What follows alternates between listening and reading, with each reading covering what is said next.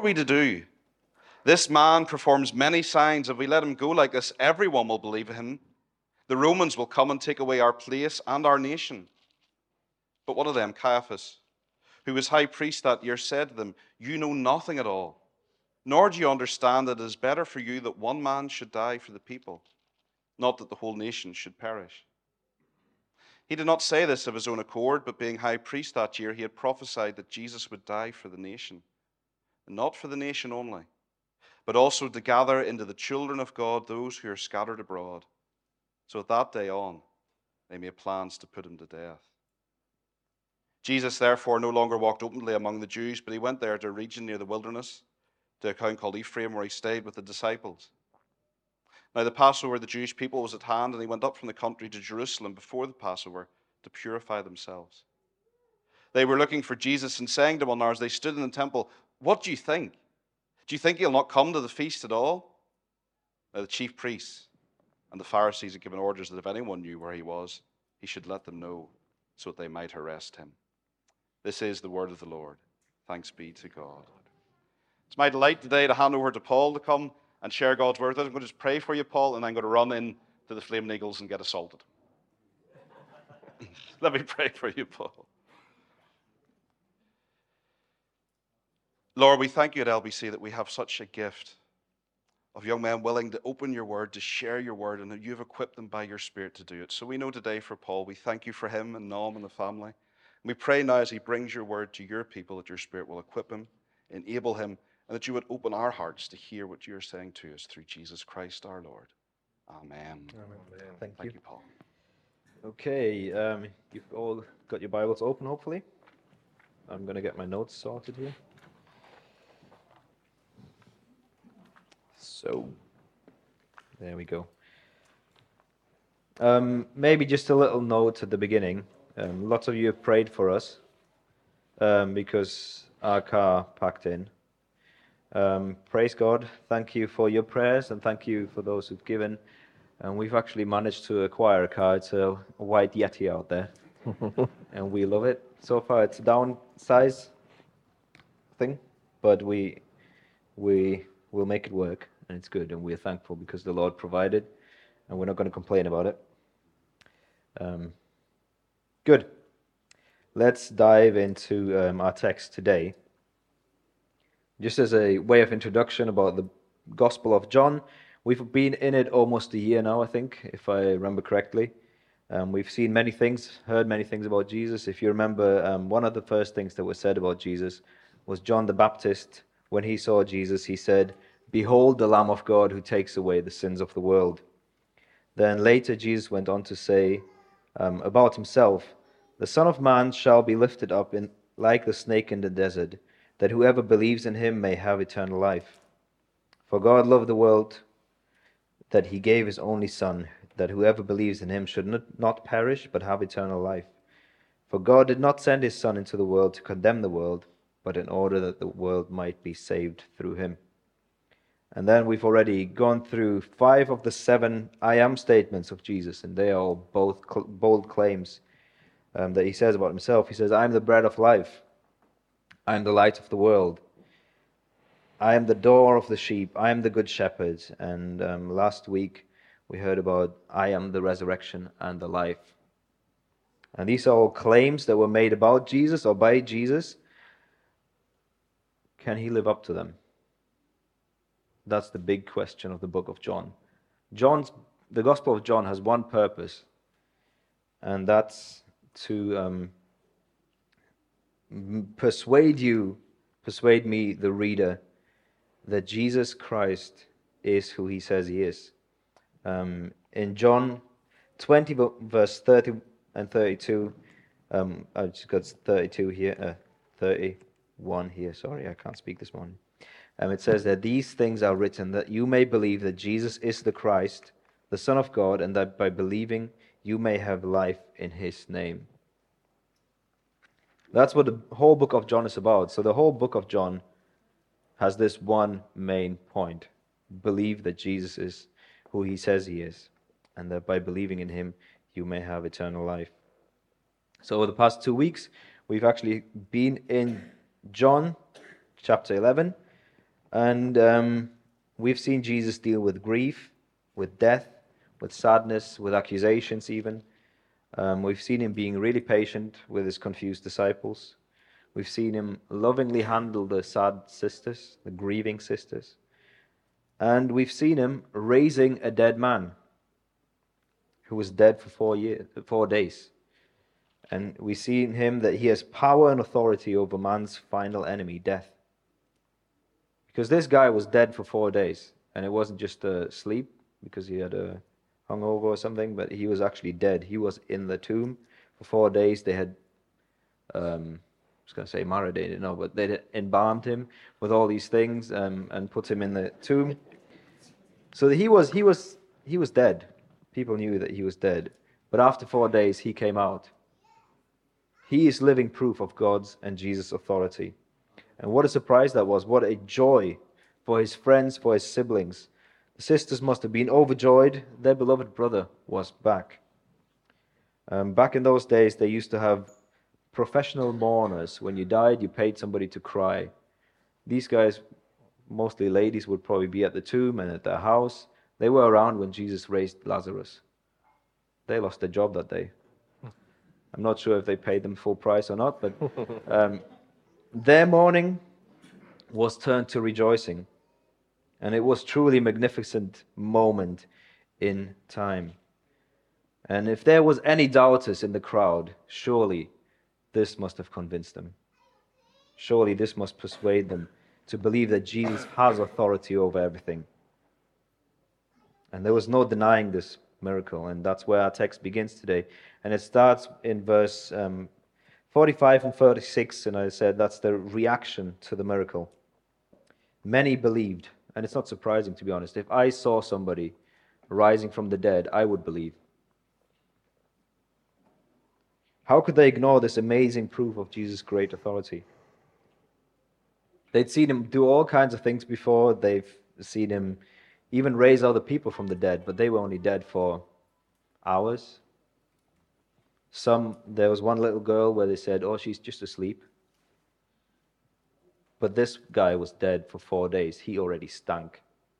He was rotting away already. That was nothing short of spectacular. And they were persuaded this guy does live up to his words. He does what he says he does. His actions match up with his words. He's not like the politicians and like all these other guys who say all these things, and then once they've got your vote, they do something else. No, we want to follow this guy because nothing and no one can stop him. But not everyone was on the same page. Some people went to the Pharisees. And it doesn't say that they didn't believe the facts. It doesn't say that they said, no, this is just a trick. He's just placed somebody else there. This is not true. There was nothing they could say. There was this man who was dead coming out, and he was wrapped in these cloths. But their hearts were hard against Jesus. Most likely, they were people who were like spies for the religious leaders who came and observed Jesus and watched him very closely, everything that he did. And then they went back and reported to their authorities. And then in verse 47 to verse 43, we have the crisis meeting. And because of this news that Jesus just raised a man who was dead for 4 days, the Supreme Court of the Jews, the Sanhedrin, whatever you want to call it, came together. And it was mainly made up of Pharisees, who were very, very pious people who followed the law of Moses by the letter, and Sadducees, who also followed the law of Moses by the letter, but they didn't believe in resurrection. But there was Lazarus. They didn't believe in an afterlife. And so there was a lot of tension between these two groups. And they would usually just concern themselves with some kind of religious questions and things and discuss stuff. And one of their roles was to test prophets. So somebody says something, does it come true? Is he a real prophet or not? So they were asking the same question as John in the book of John, in the Gospel of John. Is Jesus who he says he is? Are his claims true? So somebody called these guys together, and they all came together. And the big question is, what are we going to do? This guy just raised somebody who was dead for 4 days. There's no disproving it, because Lazarus is walking around. There was thousands of people, maybe hundreds, maybe thousands of people who knew Lazarus was dead, but now he's walking around. And asking what are we going to do about this is a good question, if you have the right motives. And we've read of these two responses, so the people who saw it also had to ask the question, what are we going to do about this? Are we going to follow Jesus? Are we going to believe him? And they did believe him. And now these guys, what are we going to do about it? Should they take heed? Should they listen to him? Or should they just ignore him? Or should they say, he's a false prophet? What are they going to do? And their main concern is in verse 48. They said, if we let him go on like this, everyone is going to believe in him, and the Romans will come and take away both our place and our nation. And I think Daniel pointed out what the people expected in a Messiah, in a leader. They expected someone who was strong, powerful, forceful, violent, courageous, somebody who steps up to the oppressors and leads the people into a new era of freedom, of greatness, maybe even becoming a world power. But Jesus wasn't like that. Jesus was meek. Jesus was quiet. He had this ragtag group that followed him. They weren't soldiers. Jesus wasn't a soldier. Jesus was too gentle. And if everyone followed this gentle leader, if they stand up against the Romans, there was no way escaping a Roman brutality. And he was supposed to stand up to the oppressors, to the Romans, not to the Jewish authorities, but that's what Jesus did. We never read that Jesus stood up against the Romans and said, you evil oppressors. He never did. The people he stood up against was the religious leaders. And their biggest concern is that they will lose power and maybe even their place of worship. All they cared about was, well, if they all follow him and not follow us, then we don't have any power. We can't say, you can't do this, and all kinds of things. And they can't force people to buy certain sheep in the temple to sacrifice them and so on. And then in verse 49 and 45 and 50, we've got the conclusion.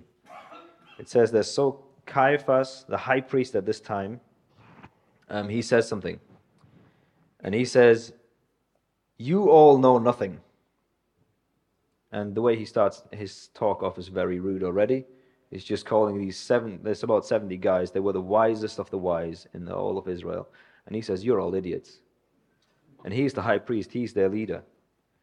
And it's said about the Sadducees that they were very rude people, maybe because they didn't believe in an afterlife and a resurrection, so who cares what they do? They might as well just behave the way they want. But he says, you know nothing at all. You're all idiots. You have no idea about what you're talking about. And we've just read the text. I kind of want to take him and say, you're the idiot. You have no idea what you're saying. You don't know anything. You're just saying something because you think you know something. And he's very obnoxious, I feel, to tell the wisest people of Israel, you're all idiots. You don't know anything. He says, you don't understand. Nor do you understand that it's better for one man should die for the people, not that the whole nation should perish. Some translations say it's expedient to you, or you could say it's convenient to you that one man should die. It's useful, it's beneficial to you. So to Caiaphas, Jesus' death is just a political convenience. Let this one guy die, and it's all good. Let him take one for the team. Let him die. We all can continue living our lives. We can stay in power over the Jewish people. The math checks out too, doesn't it? The one for the many. Why should the many suffer? Because one of them does something that we don't like. So let's get rid of this one, and the many will stay safe and will continue doing what they're doing. It's a clever little chess move, like a chess master, he plays 3D, 4D chess. Says, you know what, we're going to sacrifice this one pawn, and then we can defeat the Romans, and we don't have any of these issues. Caiaphas had political purposes for the assassination of Jesus. He wanted to just avoid the conflict with the Romans. He didn't want the Jews to suffer anymore. Or maybe he just didn't want to lose his own power. But he was willing to sacrifice a human for it. And you can read in the Old Testament what God thinks about human sacrifice. He wouldn't literally kill him himself, but we know that David did a similar thing, didn't he, once? And yeah, I wouldn't want to be around Caiaphas. If he wants to get rid of Jesus, then nobody's safe, really. His heart was so hard that he was willing to take another man's life just to stay in his position of power. He who should have been the shepherd of the people was willing to throw one of his sheep to the wolves to save his own backside. You know, here, oh, there's a wolf. Quick, take this sheep. Eat it. The wolf's full. I am safe. I still have all my sheep. I can do what I want. And just this week I was reading in Ezekiel, and Ezekiel 34 speaks about shepherds and what God does with shepherds who don't look after the sheep. And the irony doesn't escape that Jesus is indeed the great shepherd. He is the good shepherd. He looks after us. And Ezekiel 34 verse 11 speaks about God who is like a shepherd who goes after his lost sheep. And to me, it's just fascinating that this is happening. And Caiaphas thinks in his own brilliant mind and understanding, I'm sorting these things out. This is really good. And yet he knew nothing of the significance of what he just said. He didn't understand that God was using him. He was in fact the idiot that God used, the kind of the donkey that God used to speak to Balaam, to these people. And he showed them how God was going to do things. God would not only save the Jews from perishing, but also all those around him. And Pentecost writes in his the words and works of Jesus Christ. He says, while Caiaphas proposed the death of Jesus as a solution to his immediate political problems, God purposed his son's death as a solution to the problem of the sin of the whole world. One moment, I'll read that again. It says, while Caiaphas proposed the death of Christ as a solution to the immediate political problem, God purposed his son's death as a solution to the problem of the sin of the whole world. And then they start making a strategy. How can they get rid of Jesus? And verse 53 says, so therefore from that day on they made plans to put him to death. We have read before that they wanted to kill him, but that was like, yeah, we should get rid of him. Hopefully somebody will. At one point the people tried to stone him, but it didn't work out. So now they're actually making steps to killing Jesus. They're making plans. And there's these 70 wise men, the wisest men of Israel, following this idiot, listening to him. They should have known better. They knew all of the prophecies. They knew all the scriptures. And their decision to kill Jesus was not based on the evidence that they saw. It was only based on their own unbelieving, hardened hearts.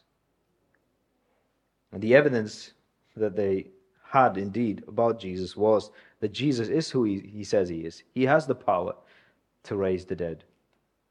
He is indeed Christ, the Son of God, and that by believing in him, they could have eternal life. But instead of believing the evidence, they decided to ignore it. And not only ignore it in their pride, but their hard hearts, they were willing to go against their conscience and against all the evidence. They had made up their minds. They would stand on the wrong side of history and eternity. And the lust for pride and the greed for authority and power blinded their eyes. And these guys should have known better, but they didn't. And we kind of skipped verse 51 and 52, because that's a little bit of a commentary that John gives us there, which I find very helpful and very insightful, because we don't know why Caiaphas said these things. But it says there, He did not say this of his own accord, but being the high priest of the year, he prophesied that Jesus would die for the nations, and not only for the nations, for the nation, but also to gather in to one all the children of God who are scattered abroad. So John tells us here that God used this immoral and evil man to foretell the method of salvation for the whole world. And the method is not new. We know that from the beginning, God said, without the shedding of blood, there's no remission of sin. The first sin that ever happened was followed by the first death that ever happened. God himself killed an animal, most likely a lamb, for these people. And then later God told the people, you have to kill a lamb. You do something bad, you have to kill something. He was showing them how bad sin was. And remember what John said about Jesus? Behold the Lamb of God who takes away the sin. No animal could ever take away the sin. It would cover the sin.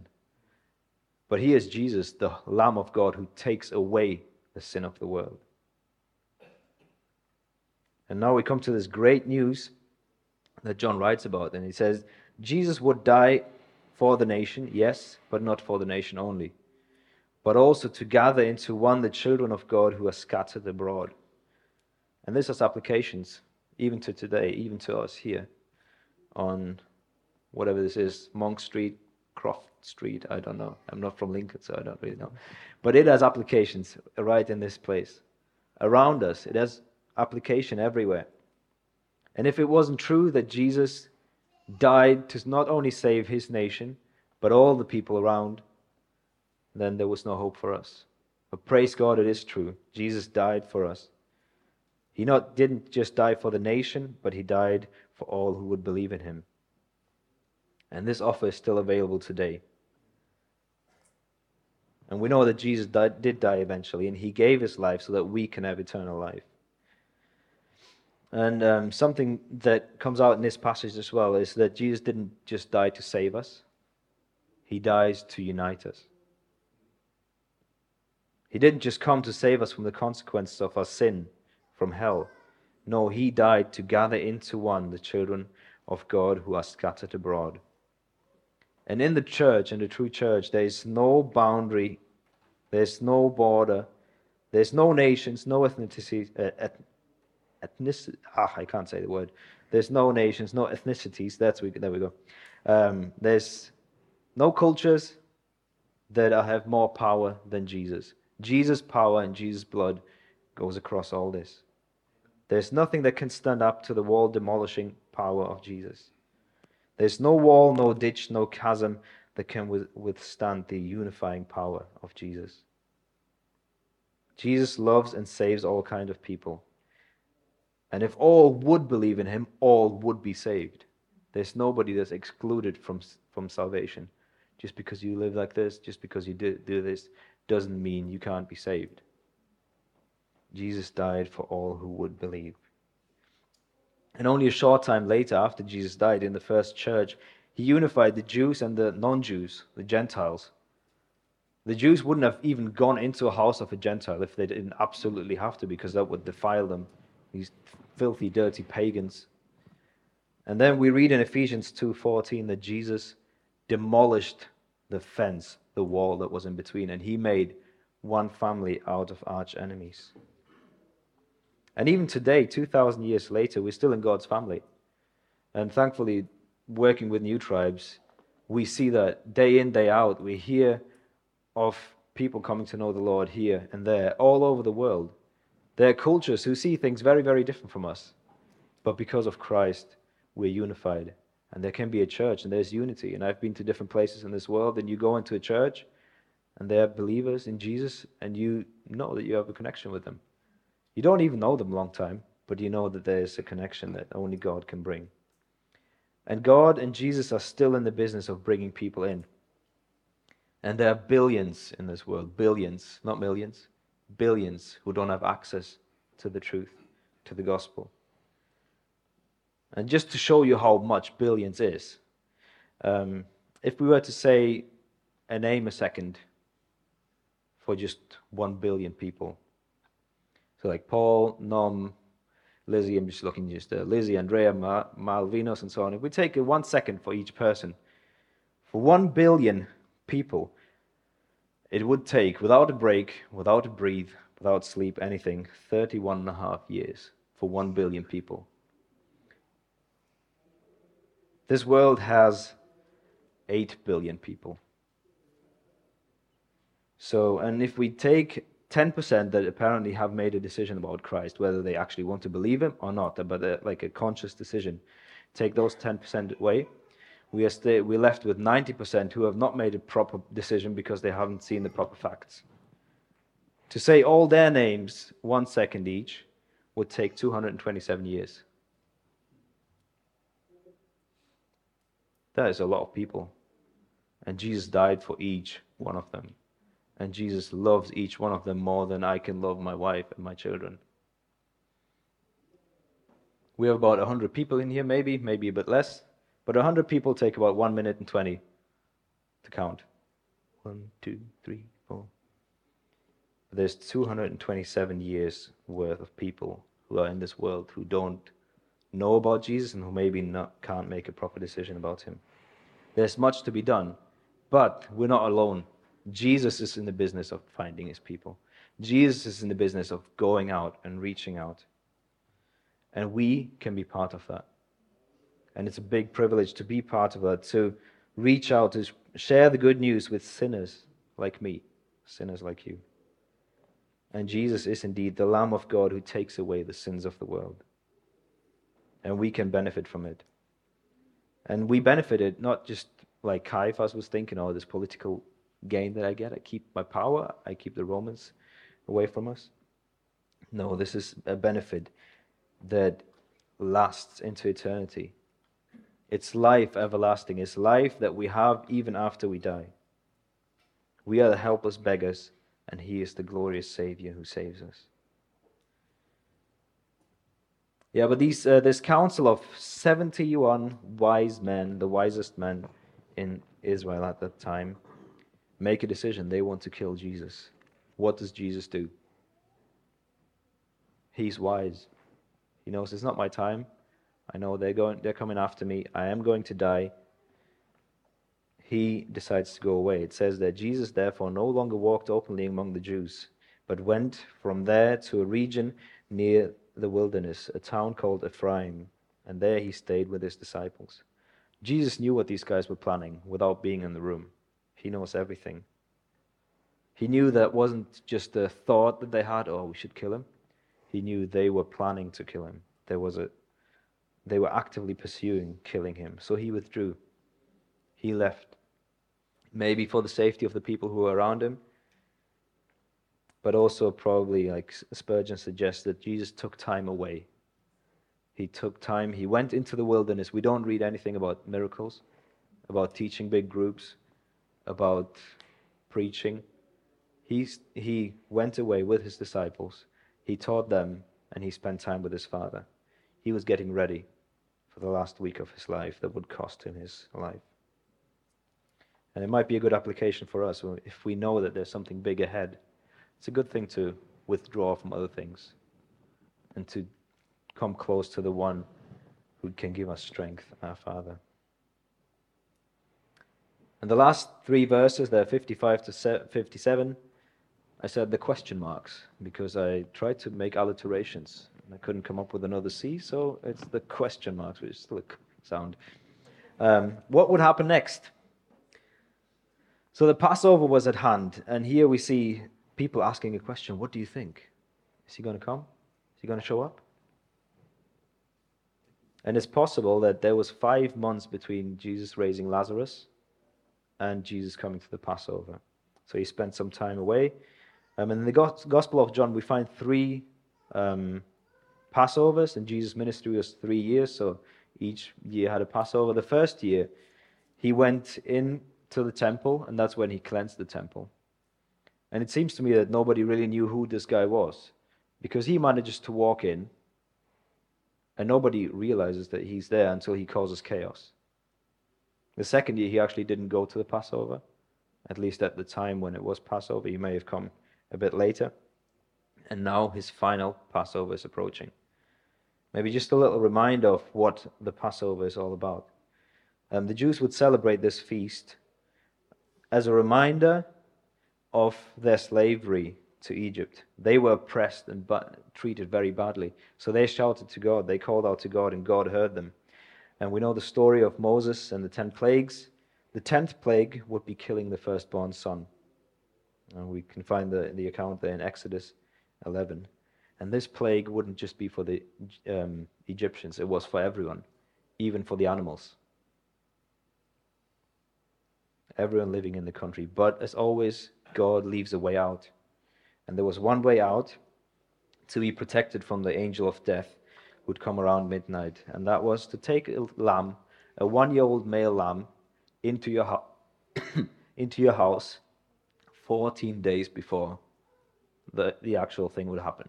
So you have this little lamb that's all cuddly and cute and soft, living with you for 14 days. You feed it almost from the table. You look after it. And of course, if you have a cute little lamb, you will cuddle with it. And those who have pets understand that stuff. I'm not really a pet person, so I think it's an animal. Okay, cool. Might be cute, but that's it. But I have a friend who went to Israel and actually during Passover, and he says it's unbelievable. You sit there and this cute little lamb comes to you and you play with it and all this. Yeah, and then 14 days later, you are the one who's going to be sacrificing that. You're going to kill the lamb, let it bleed out, roast it, eat it, and take the blood and put it on the... Okay, I should be coming to an end. And put the blood onto the doorposts. And that would be the sign to the angel of death to walk by, an act of faith. Because as if the blood would keep an angel away. Let's not kid ourselves. It wouldn't. But it's the faith that the person put in God and what God said. So if there was blood on the door, there was no blood in the house. But if there was no blood on the door, there was blood in the house. And the angel would go through the whole country and kill.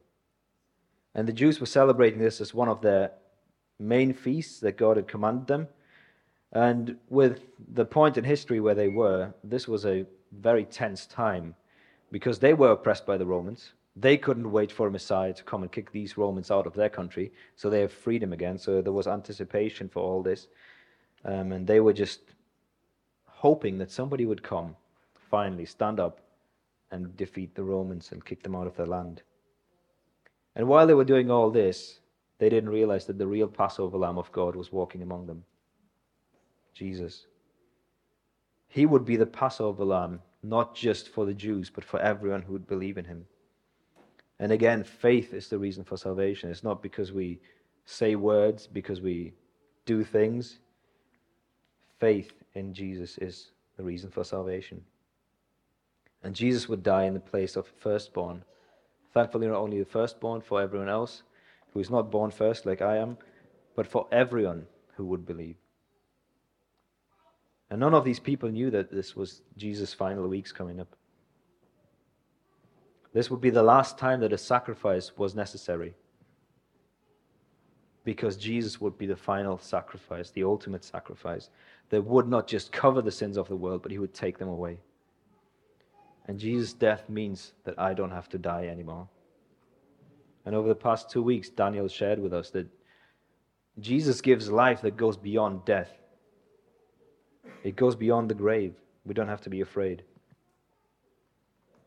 And before the feast of Passover, these people, they had to purify themselves. So then what does that mean, purify themselves? Because we don't do that anymore. We have a shower every day. They didn't.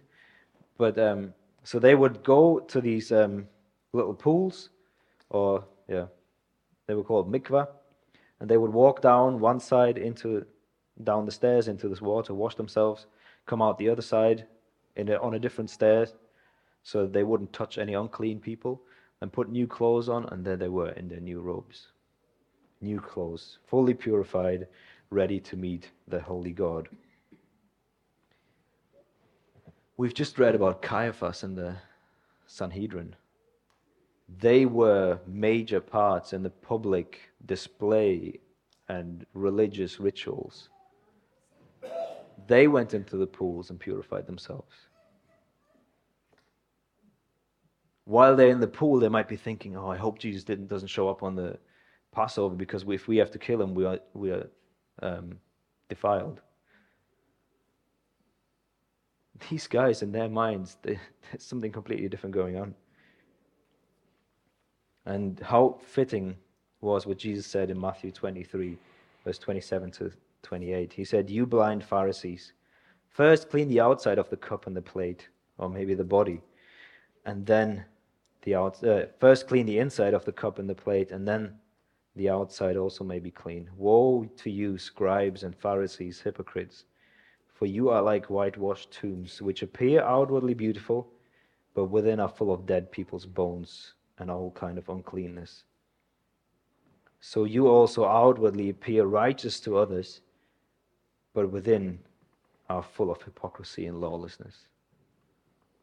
These guys were preparing this wonderful, beautiful religious display. In reality, they were nothing more than actors, pretending. They were filthy.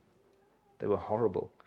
They were stinking hypocrites. And all of us sometimes live in this place. Like, I need to preach, and there's Ezra messing around, so I give him a death stare. And the next thing I do is sing, "This is amazing grace." But it's not my continual life.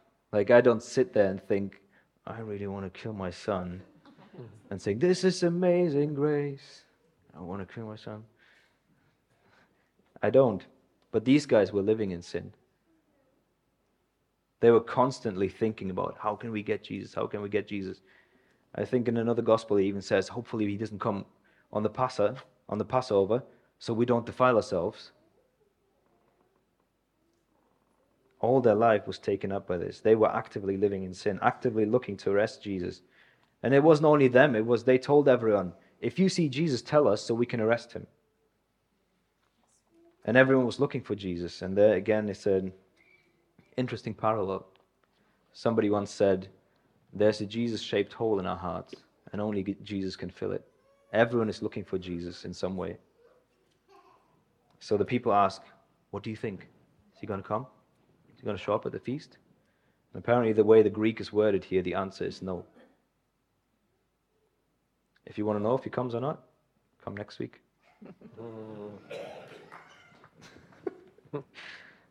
Just a few conclusions. I've got a few questions for us to think about. What do you do with what you hear about Jesus? What do you see about Jesus? The way he shows himself in this church, in his word. There were different reactions to Jesus' miracle of raising Lazarus. And there was no way of refuting the miracle of raising Lazarus, because Lazarus was walking around alive. The people made a decision, not just in their heads, but in their hearts, because their heads knew. Their heads must have known, this guy is special. Jesus is different. But their hearts were hard because they decided they didn't want to follow him. And it made me think of my auntie, and we've been praying for her as long as I live, really, my mum's sister. She has heard the gospel from a young age, but she decided to rebel. And to this day, she knows. She's been on ladies' weekends away with my mum. They went to Israel, her and her husband, on a holiday, and they were telling all these things in some kind of churches and all these myths about Jesus. And she says, "Don't believe all this. If you want to know who Jesus is, read the Bible." But she doesn't believe. She doesn't want to follow Jesus, because that would mean her whole life would be turned upside down. And she would have to say, "I was wrong." And she's the sweetest lady, no one can attest to it. But her heart towards God is hard. And we all have people like that in our lives. And if that's you, then don't be hard-hearted. Hard-hearted. Have a soft heart. Know that Jesus loves you. He died for you. He gave his life. He didn't stay dead. He came back to life. And if you believe that he is who he says he is, then follow him. Don't just say, "Oh, okay, yeah, I've seen the facts. Yeah, okay, cool, there's a God out there." That's not going to save you. Believe him. Trust him. Lean on him and say, I can't be saved by myself. You need to save me. And there's a Jesus-shaped hole in all our hearts. And only he can satisfy and fill it perfectly. Second question I want to ask is, what if Jesus is in the way of your agenda? What if you have your plans and dreams and aspirations of this life, and then Jesus comes, and he's got different plans, and he's got different ideas? Caiaphas and the 70 other guys in the Sanhedrin, they decided, my plan is more important than God's plan. I'm going to play 4D chess. I'm going to outplay God. It didn't end well for them. Don't be hard against God. Let him mold you.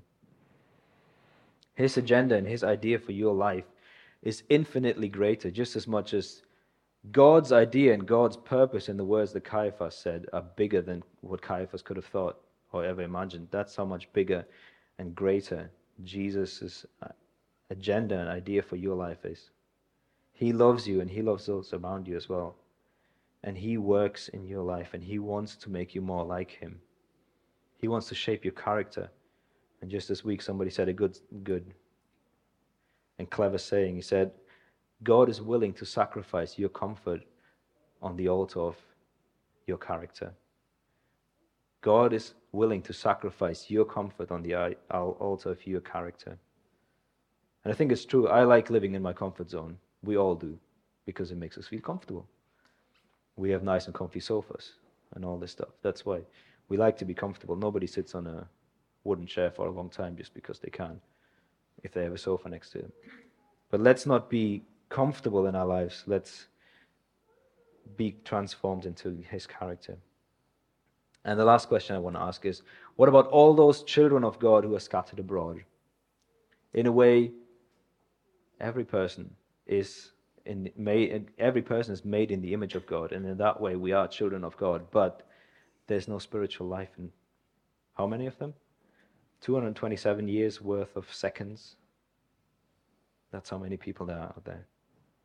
Jesus is still in the business of saving souls, and you can join him, and I can join him. It's a privilege to join our Savior in his endeavor to save and bring many more into his family. Jesus wants all people to come and know him and love him. He wants to save everyone, and Jesus welcomes everybody. But he is the exclusive salvation. Jesus' arms are all wide open. He's going to take anybody in and everybody. But if you're not in his arms, you're outside of salvation. His arms are open, but one day they will close. And there are billions of people who have no idea about Jesus. Let's join in for the fight of souls, for the souls. And there's no greater honor than to join the King of Kings and Lords of Lords in his mission to save souls whom he loves so much. Okay, let me pray, and then I'll hand back over. Our Father, we thank you for your word. We thank you that you gave us Jesus. We thank you, Jesus, that you came, you gave your life for us, that we would know you, that we could live forever. We thank you that you came and you didn't keep your comfort, but you sacrificed your comfort for our salvation.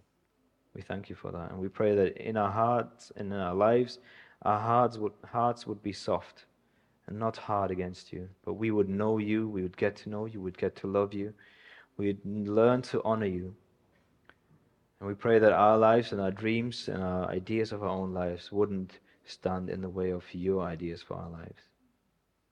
And we pray for so many people out there who aren't in a position where they can make an informed decision about you. We pray for more workers, more laborers in your field.